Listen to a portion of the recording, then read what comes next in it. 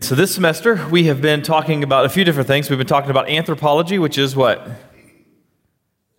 Study of man. And then from anthropology, we went into hamartiology, which is the study of sin. And then now we're moving into soteriology, which is the study of salvation. All right, so man, who we are, and part of who we are is infected by sin. And so that's what's wrong with us.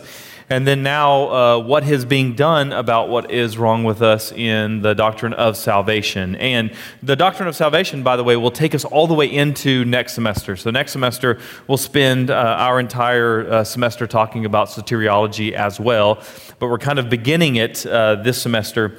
And so next semester in particular, we'll talk about how these things that we've talked about at the end of this semester, how things like atonement and redemption and salvation, how those things are actually applied to our lives. And so that's where we're going. But today we want to talk about the resurrection and ascension of Christ. We've talked about his death. We've talked about what his death accomplishes. That's atonement. But what we really want to kind of enforce today and to solidify today is the idea that death and resurrection go together.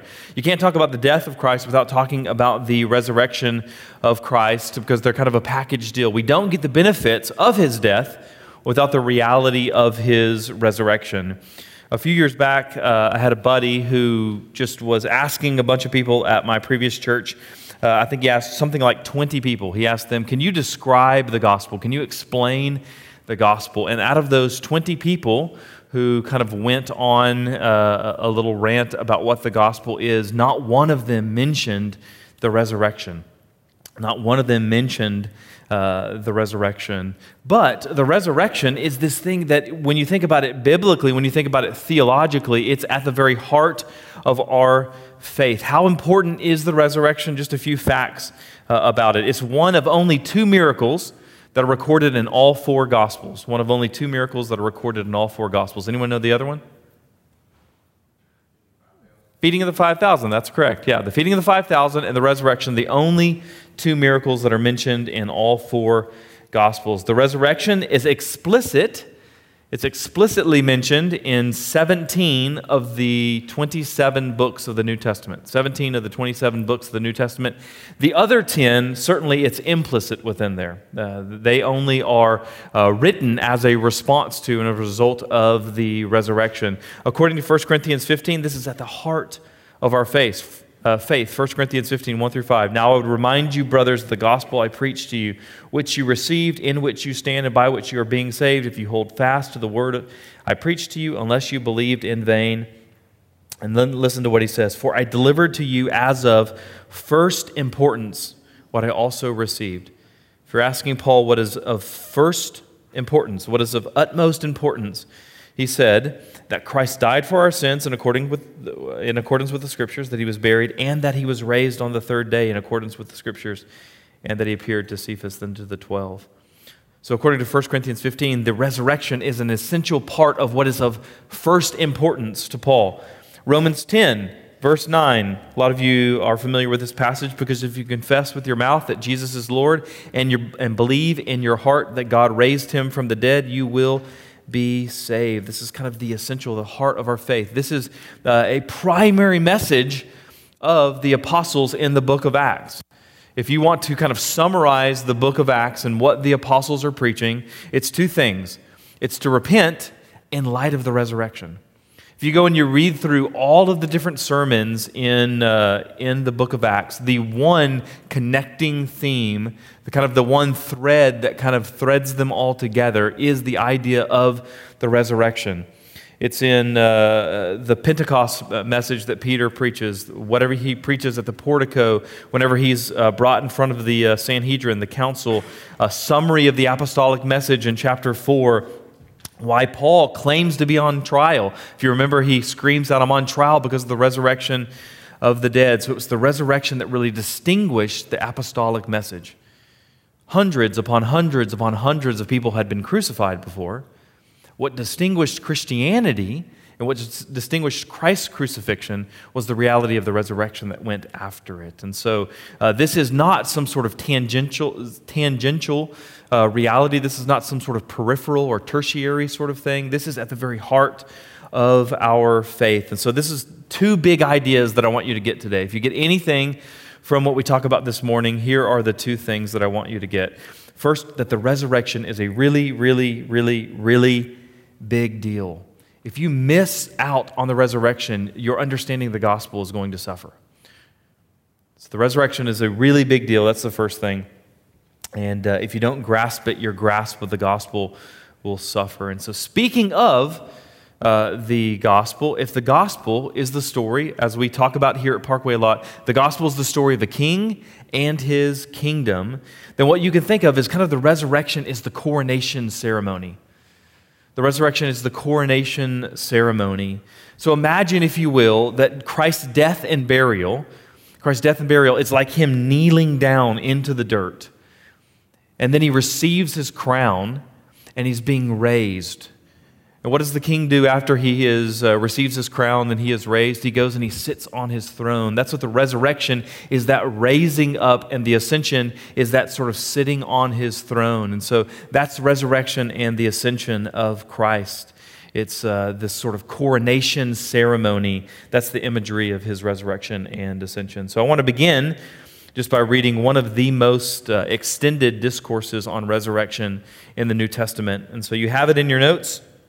If you want to follow along there, it's 1 Corinthians 15, verses 12 through 28.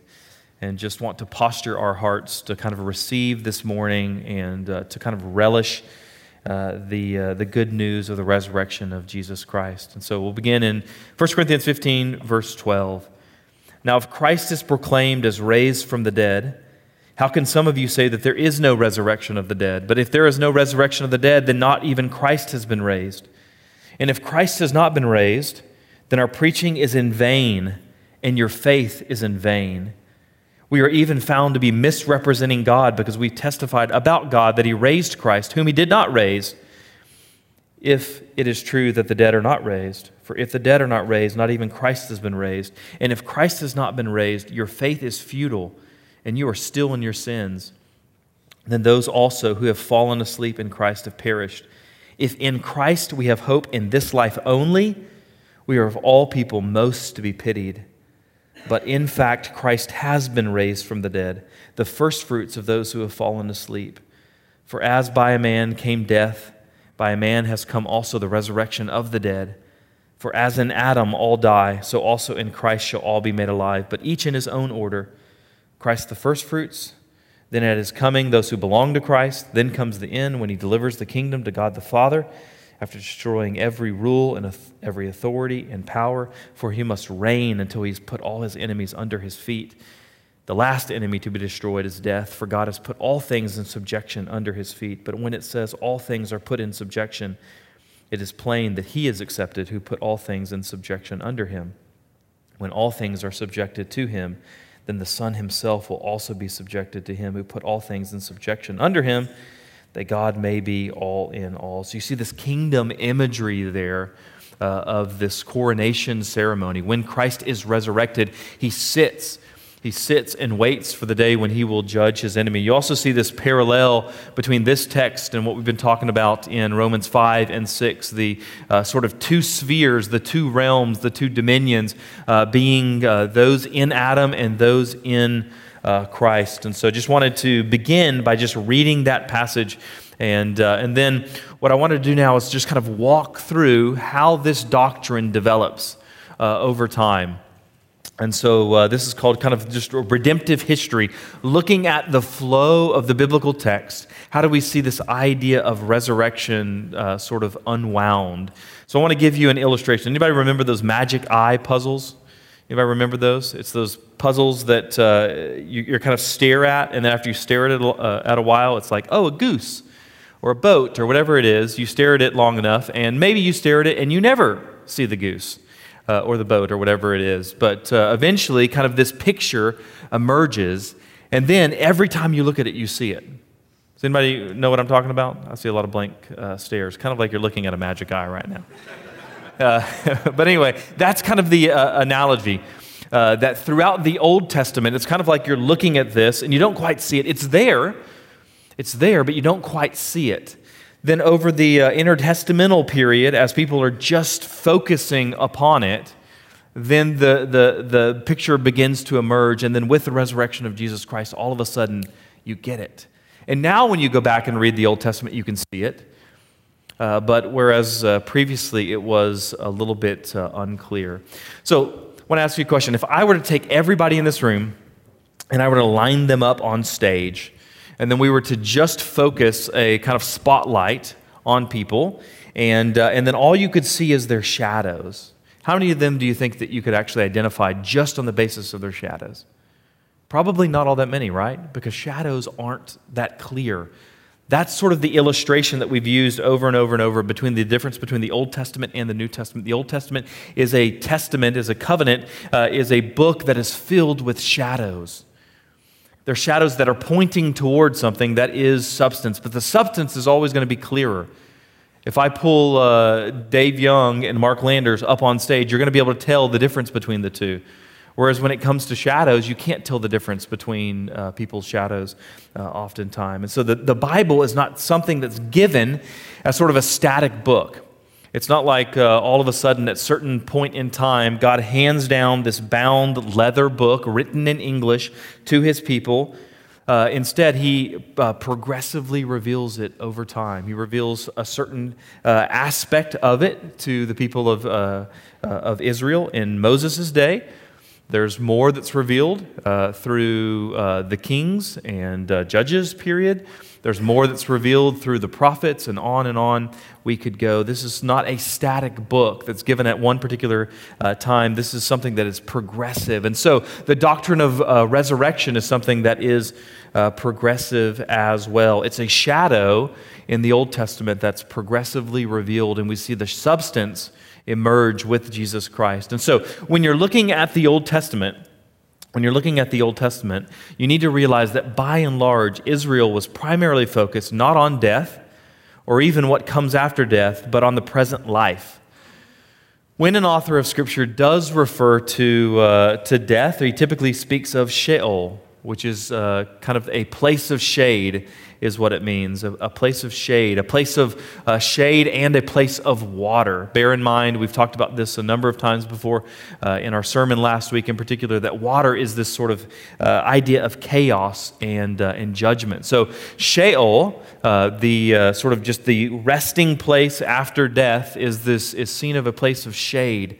It's a place that's kind of dark and dim and unlit, and then also it's a place of water, of chaos, of pointing to kind of the uncertainty with which Israel sort of viewed the afterlife, and so that's in general sort of the hope. There's not a lot of light pointing toward any sort of hope of future resurrection, but eventually, over time, you begin to see these sort of texts that point toward a hope of life after death. I put a couple of them in your notes here. Psalm 16:10, "For you will not abandon my soul to Sheol, or let your Holy One see corruption." By the way, this is referenced in Acts 2 and Acts 13 and specifically applied to Christ. So though it's David here in Psalm 16 that's speaking, we see that ultimately it's reference to Jesus, that Jesus is the one who would not see corruption. There's a sense in which David sees corruption.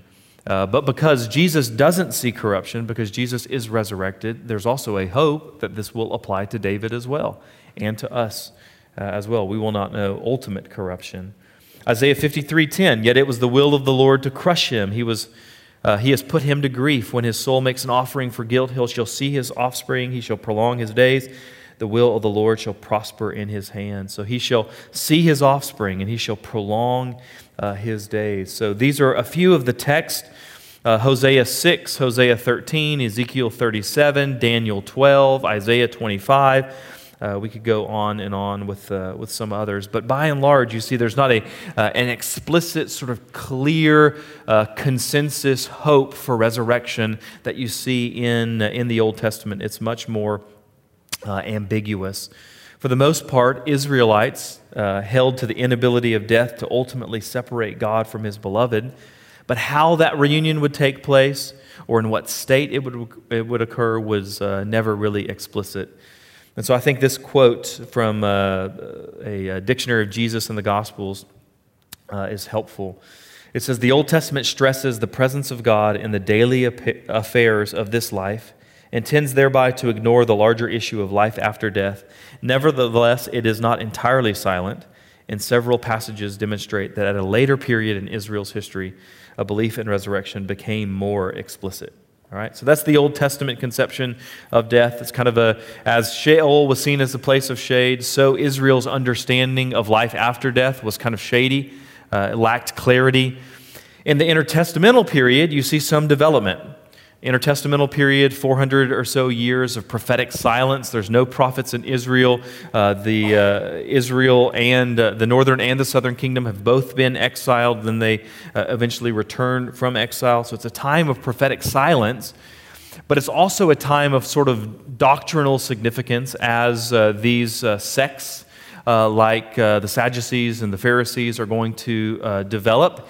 And as they're developing, they are thinking about this question. They're thinking, why did we get exiled? And the reason that they get exiled is because they were not faithful to the law.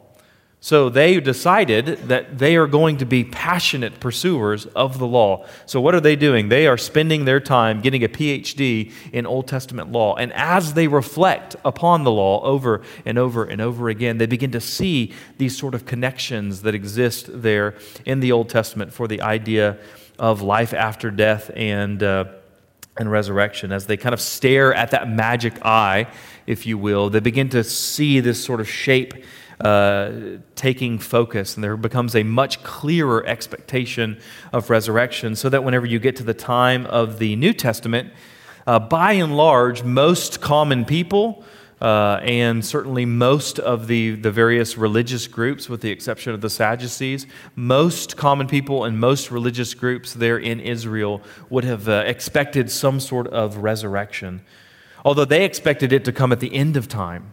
This is part of the glory of Christ's resurrection, is that it's an inbreaking. What is expected to only come at the end has actually come now, so the end has actually already begun, which is why the Bible will say that we are currently in the last days. Jesus' life and death and resurrection kind of inaugurates the beginning of the end. And so this is the Old Testament, or the New Testament expectation becomes clearer and clearer. And so when Jesus arrives on the scene, he seems to teach something that's really strange to Israel's ears. They're expecting resurrection at the end. Jesus is speaking of his own resurrection. And so we see this in a number of places. One of the most well-known is the triple passion prediction in Mark. The book of Mark has Jesus 3 different times predicting his death and resurrection. What's really important about this is this becomes a pivot point in the book of Mark.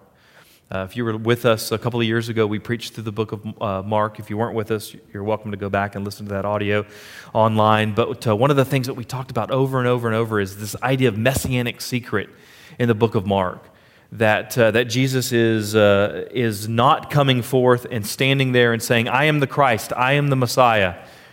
He's not doing that. He's doing the works of the Christ. He's doing the works of the Messiah.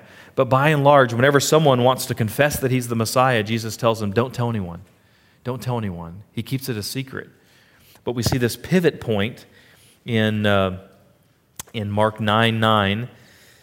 As they were coming down the mountain, he charged them to tell no one what he had seen. Here's the big statement: until the Son of Man had risen from the dead. And we see, so with this triple passion prediction in Mark 8, in Mark 9, in Mark 10, Jesus is going to predict his death, and he's also going to predict his resurrection. And after this passion prediction and resurrection prediction, all of a sudden now, Jesus no longer tells people, don't tell people who I am.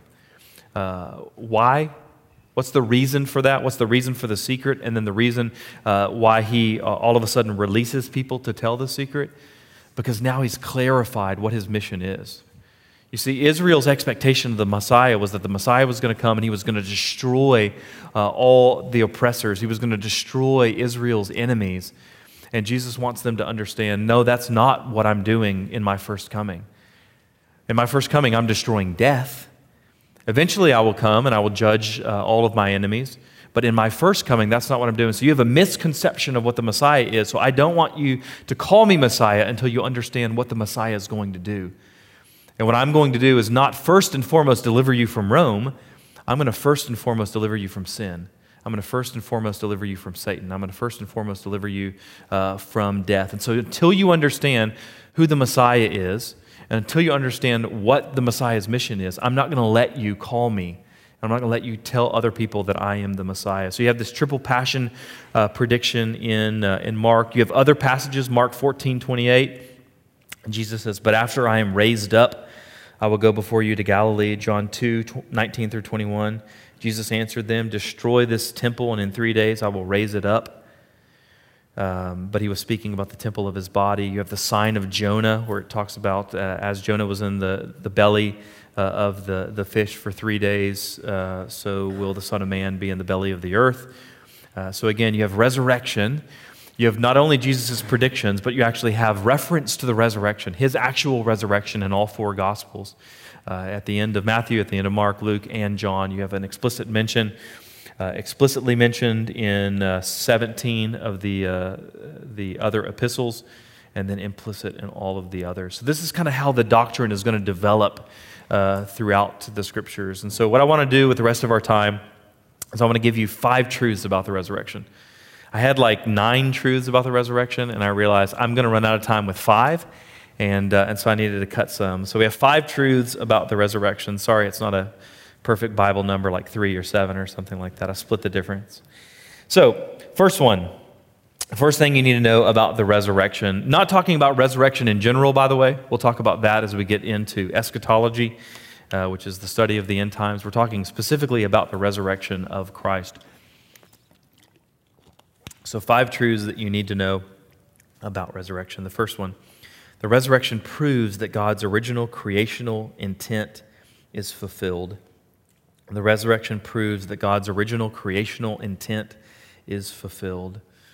Depending upon who you're arguing with, who you're talking with, who you're discussing life after death or whatever it might be, you're going to have a wide range of opinion. If you're talking to someone who is just an unabashed sort of atheist, they might hold to some form of just annihilation. We just sort of cease to exist. If you're talking to some Hindus or Buddhists, they might hold to reincarnation.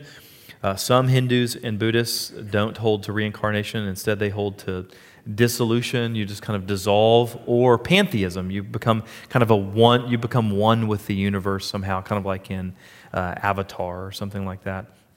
Lots of Christians, though, that you discuss don't actually have a biblical depiction of life after death.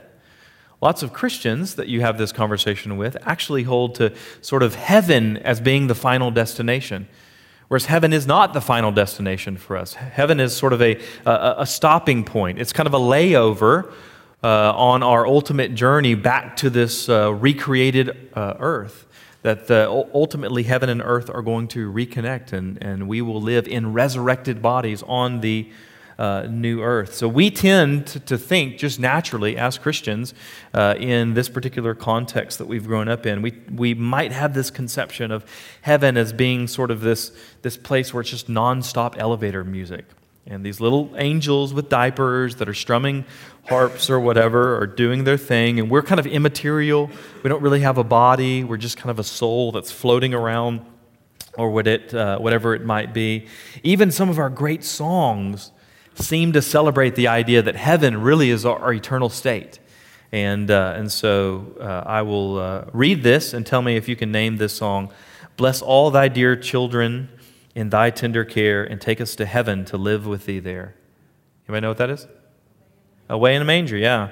Or a great song, I love this song, when Christ shall come with shout of acclamation and take me home, what joy shall fill my heart.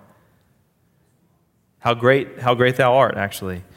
When Christ shall come with shout of acclamation and take me home, what joy shall fill my heart. And so we have this sort of idea in our minds, perhaps, that our ultimate destination, our final destination is heaven. That is not the biblical picture. And so resurrection, the resurrection of Christ, is going to help correct this sort of idea that our hope is going to be immaterial. It's almost like Jesus, or it's almost like God's plans were thwarted. He planned to create a world. He wanted his glory to extend throughout the world. And then sin came into the world, and so what he does is he rescues us, and he takes us to heaven, and the world just kind of, it's messed up. It just kind of sits. It's like Chernobyl or something like that. It's just this sort of isolated, sort of completely empty reality. No, that's not the biblical picture. God doesn't lose. God doesn't lose. He recreates the earth. And so the problem with all of these sorts of ideas that we go and we live in heaven forever is that they kind of present this sort of idea that our hope is an escape from creation.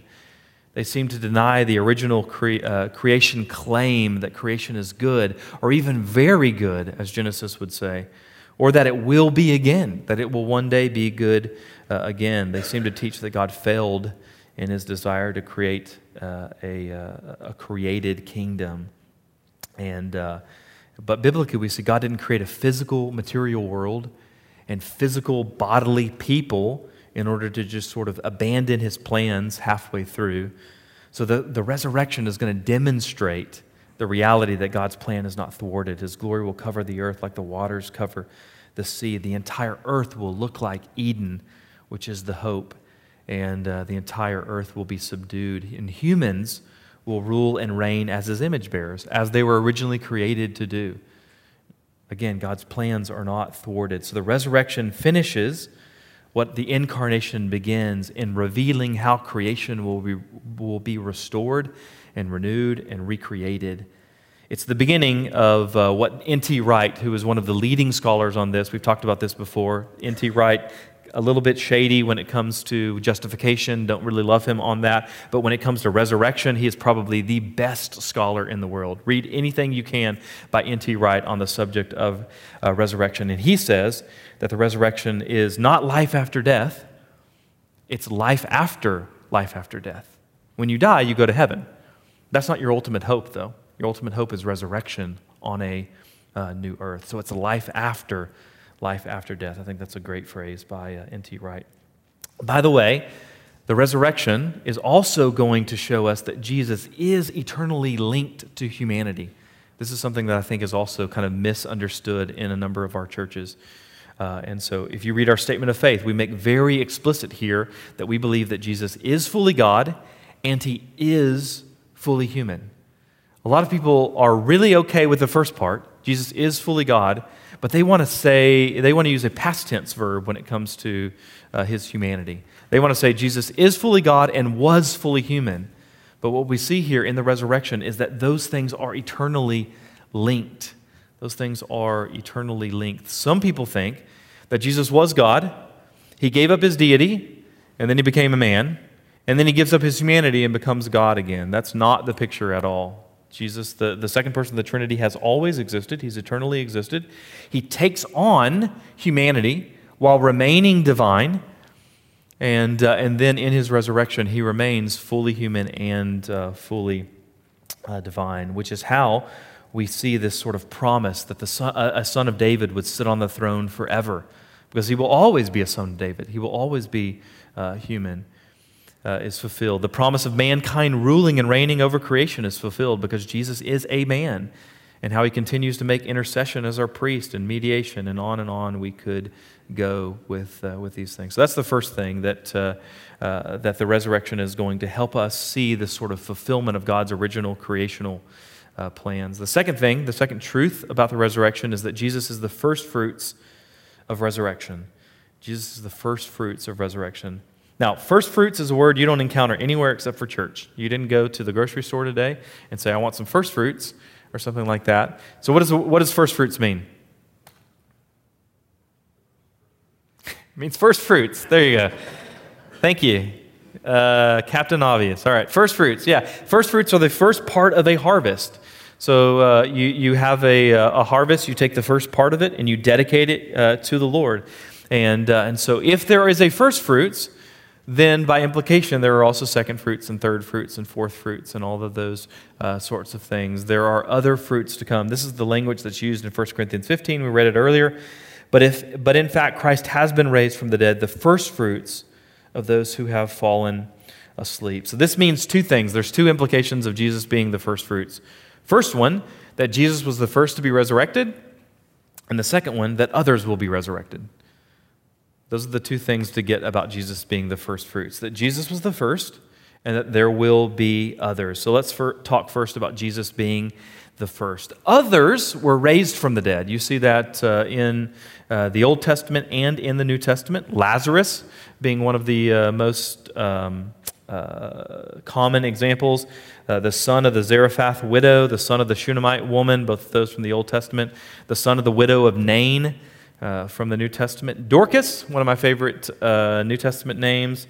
Eutychus, whose name means lucky, although he falls off a windowsill and dies, is not very lucky. But then he's resuscitated, so he is lucky. But they're not resurrected. They're raised from the dead, but they're not resurrected. They're resuscitated, all right? There's a difference between just coming back from the dead and actually being resurrected. Those mean different things entirely. The key difference between a resuscitated body and a resurrected body is that a resuscitated body is going to die again. It's going to die again. It's still as mortal as it was before. It's like it's just like someone applies the paddles to you and brings you back to life. Well, you're eventually going to die again. It might be days or months or weeks or years or decades later, but eventually you will die again. That's just resuscitation. That's what we see with Lazarus. That's what we see with the Shunammite woman's son, and on we can go. Jesus is the first to actually be resurrected, to receive this resurrected body. And so the Bible isn't all that clear. We have a billion questions about, tell me about the resurrected body. Can it fly? Can it jump really far? Is it like Superman? We don't know all of these sorts of things. We do know a few things, though. We do know that there's no sickness or death, because those things have been destroyed. Interestingly enough, sometimes people can recognize Jesus in his resurrected body, sometimes not. But not sure if that has anything to do with the body or just the fact that in God's sovereignty, he decided to reveal himself and to disguise himself. And we know in 1 Corinthians 15 that it's called a spiritual body. That doesn't mean that it's immaterial. That doesn't mean spiritual as opposed to physical. In 1 Corinthians 15, whenever it talks about a spiritual body, that adjective means empowered by. So it's empowered by the Spirit as opposed to being empowered by the flesh or something like that. It seems like we still eat. Jesus eats fish and said he would drink of the vine in the kingdom, those kind of things. Jesus could suddenly appear in locked rooms. Don't know if that's something that we'll actually be able to do. It might have just been a matter of his deity. After all, Philip, if you remember the story of Philip, is out preaching the gospel and all of a sudden he disappears. And so it's possible that that has nothing to do with a resurrected body. And so here's what we know. There's no sickness, there's no death, and there's some degree of continuity between your current body and your resurrected body, and there's some degree of discontinuity between your current body and your resurrected body. And beyond that, the Bible really doesn't address any of the other billion questions that we might have. And so Jesus was the first to be resurrected. All the other resuscitations, all the other raisings from the dead that we see in Scripture are kind of like an analogy. They're a picture. They're not the thing itself, they're just a picture of the thing. And so that's the first thing to recognize about Jesus being the first fruits. And the second thing to recognize is that if Jesus was the first, there will be second and third and fourth and so forth. And so Jesus as the first fruit forms the basis or the ground for the hope of future resurrection. Many texts are going to explicitly link the resurrection of Christ to the coming eschatological resurrection, the resurrection that's going to come at the end of time. For example, Acts 26, 22 through 23, you have this in your notes, that he was the first to rise from the dead.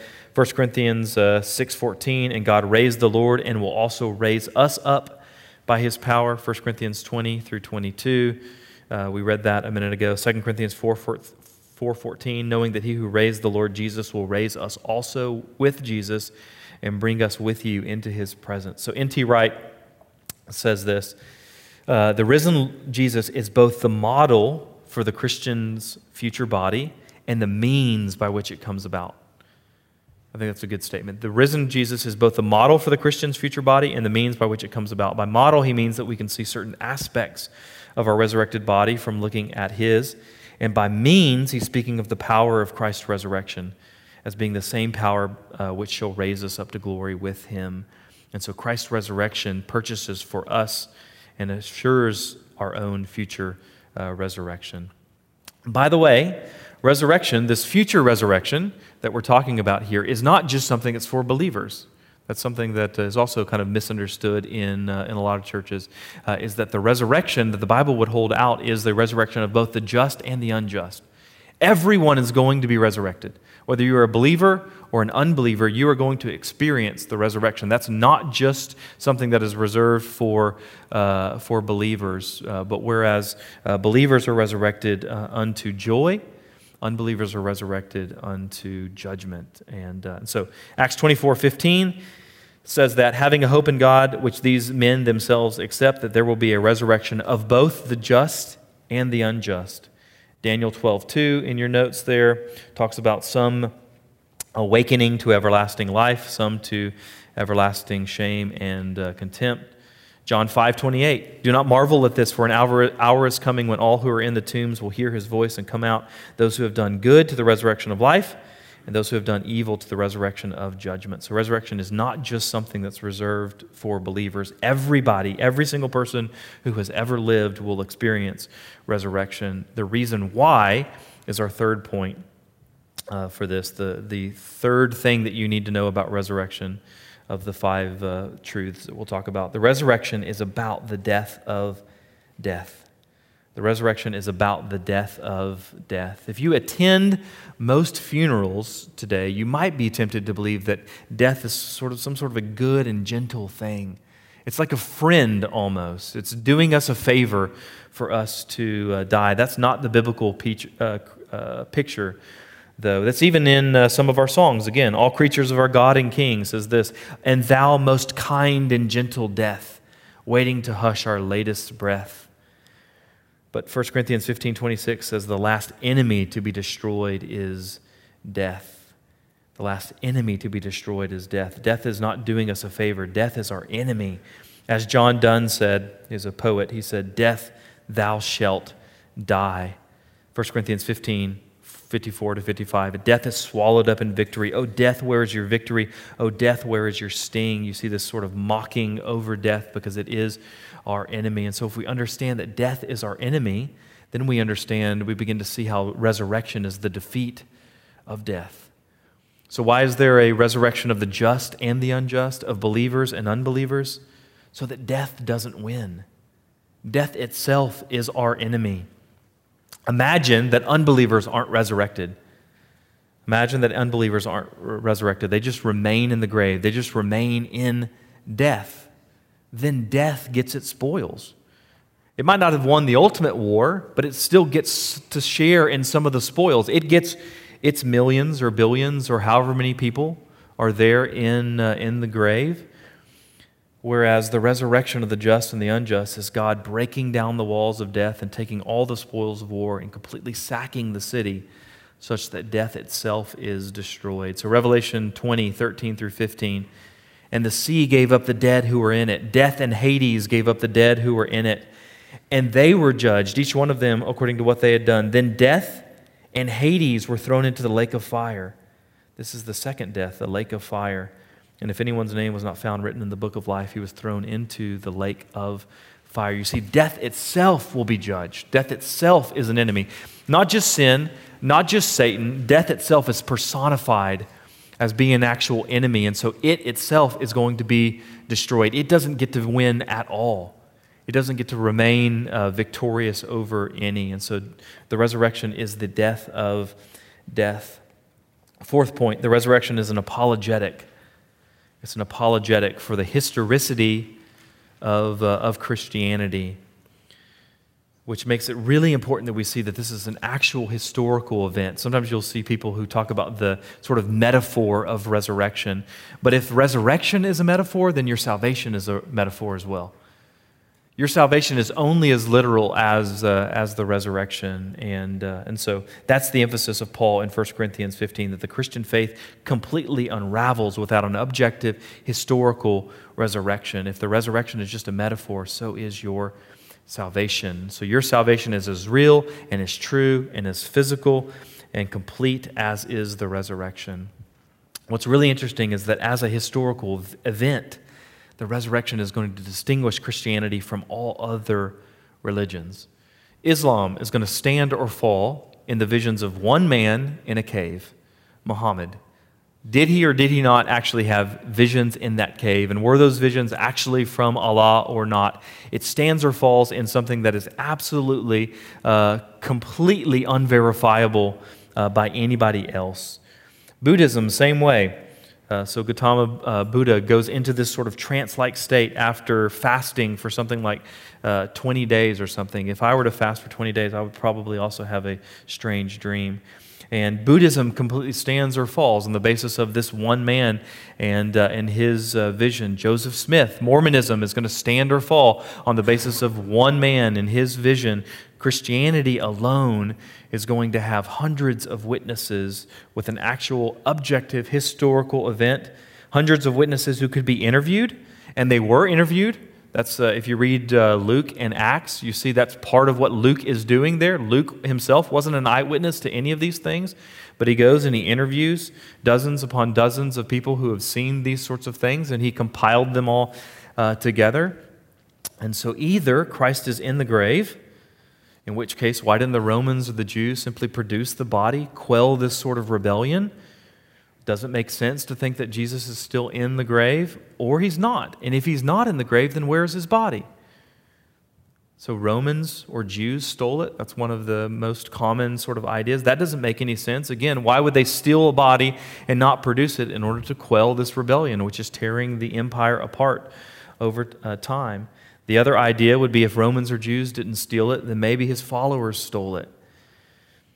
Maybe they stole it and they just lied about it, which would make really sense if you see the apostles kind of growing in prestige and glory, and they all get rich, and they get thousands of camels, and they get these palatial estates and all of these sorts of things. But no, that's not what we see the apostles get. The apostles get death.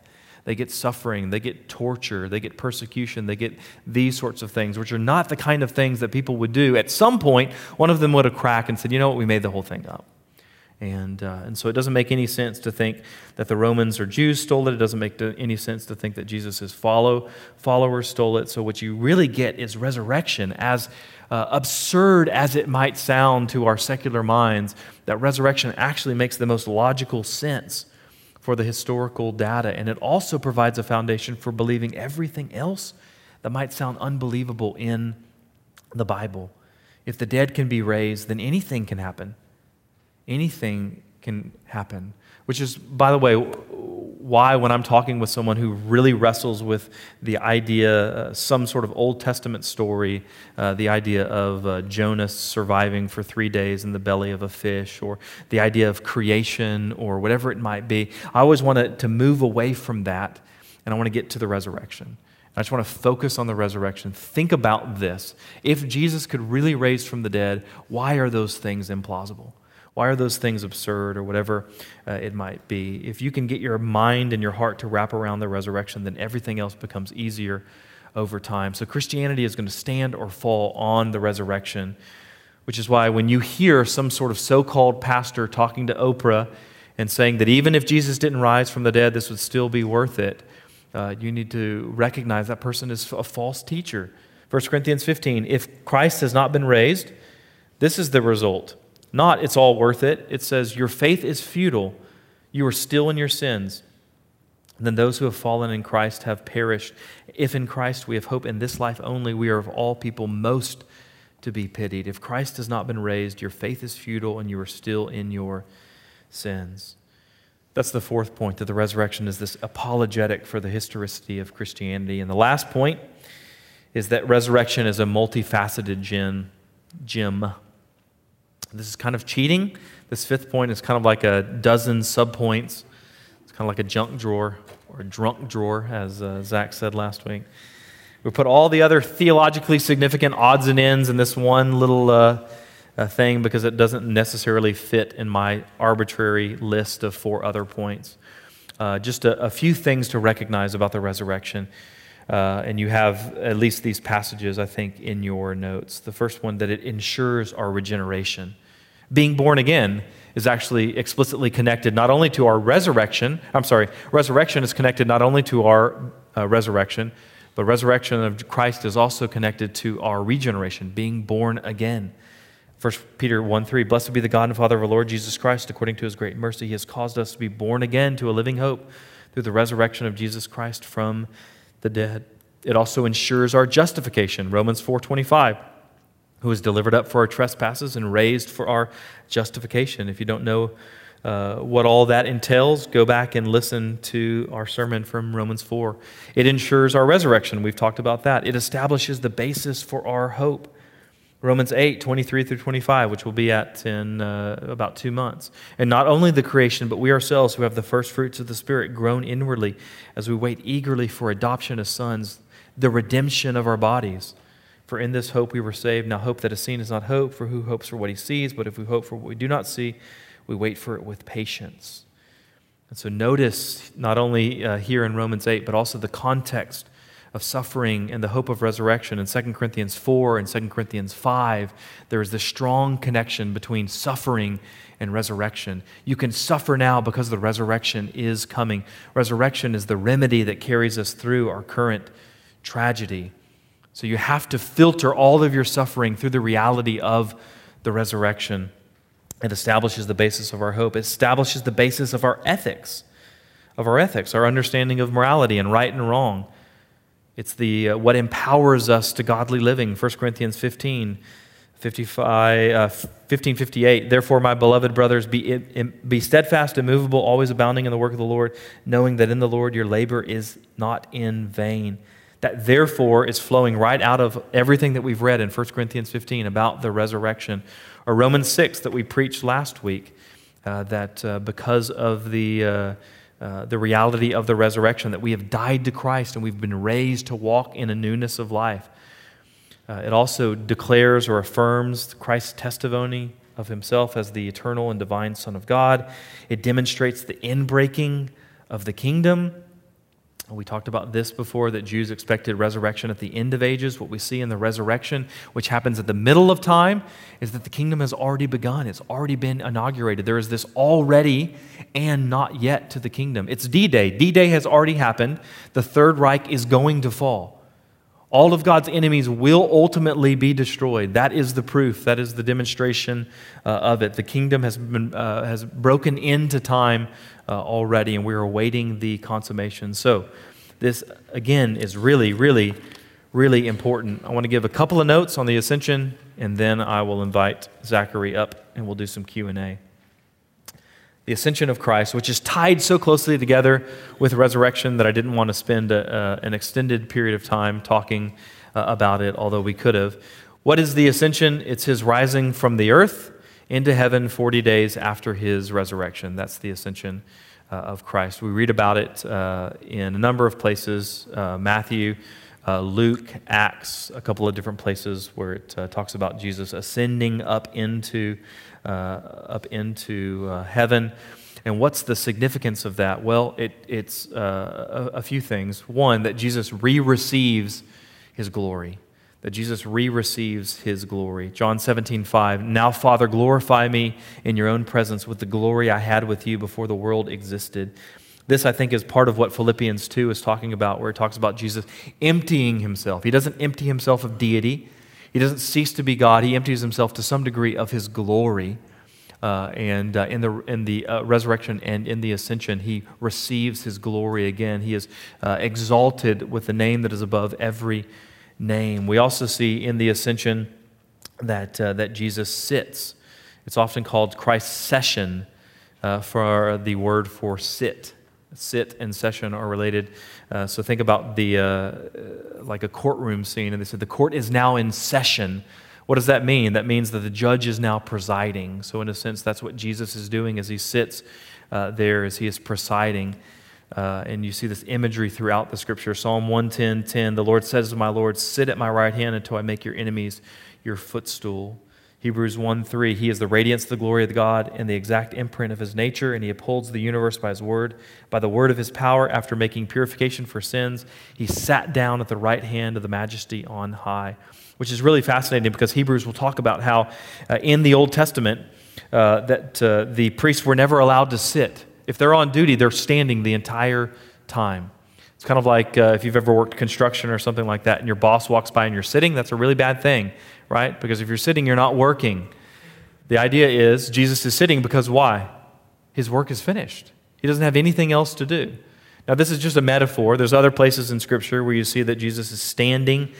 Acts 7:56, behold, I see the heavens open and the Son of Man standing at the right hand of God. In Revelation 2, it talks about Jesus as walking, and so it doesn't mean that he's physically sitting the entire time.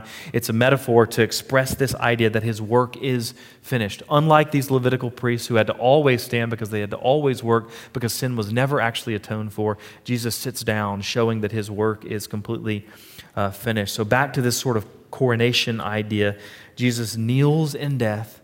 He arises in victory and glory, and now he sits on his throne and he waits for the consummation of his kingdom when he will rise in judgment. I want to end just by reading this quote by John Calvin that I think is a really helpful pastoral word for what the ascension means for us. It should be on the back of your notes. Thus, since he has gone up there and is in heaven for us, let us note that we need not fear to be in this world. It is true that we are subject to so much misery that our condition is pitiable, but at that we need neither be astonished nor confine our attention to ourselves. Thus we look to our head who is already in heaven and say, although I am weak, there is Jesus Christ who is powerful enough to make me stand upright. Although I am feeble, there is Jesus Christ who is my strength. Although I am full of miseries, Jesus Christ is an immortal glory, and what he has will sometime be given to me, and I shall partake of all his benefits. Yes, the devil is called the prince of this world, but what of it? Jesus Christ holds him in check, for he is king of heaven and earth. There are devils above us in the air who make war against us, but what of it? Jesus Christ rules above, having entire control of the battle. Thus we need not doubt that he gives us the victory. I am here subject to many changes which may cause me to lose courage, but what of it? The Son of Man is my head, who is exempt from all change. I must then take confidence in him. This is how we must look at his ascension, applying the benefit to ourselves.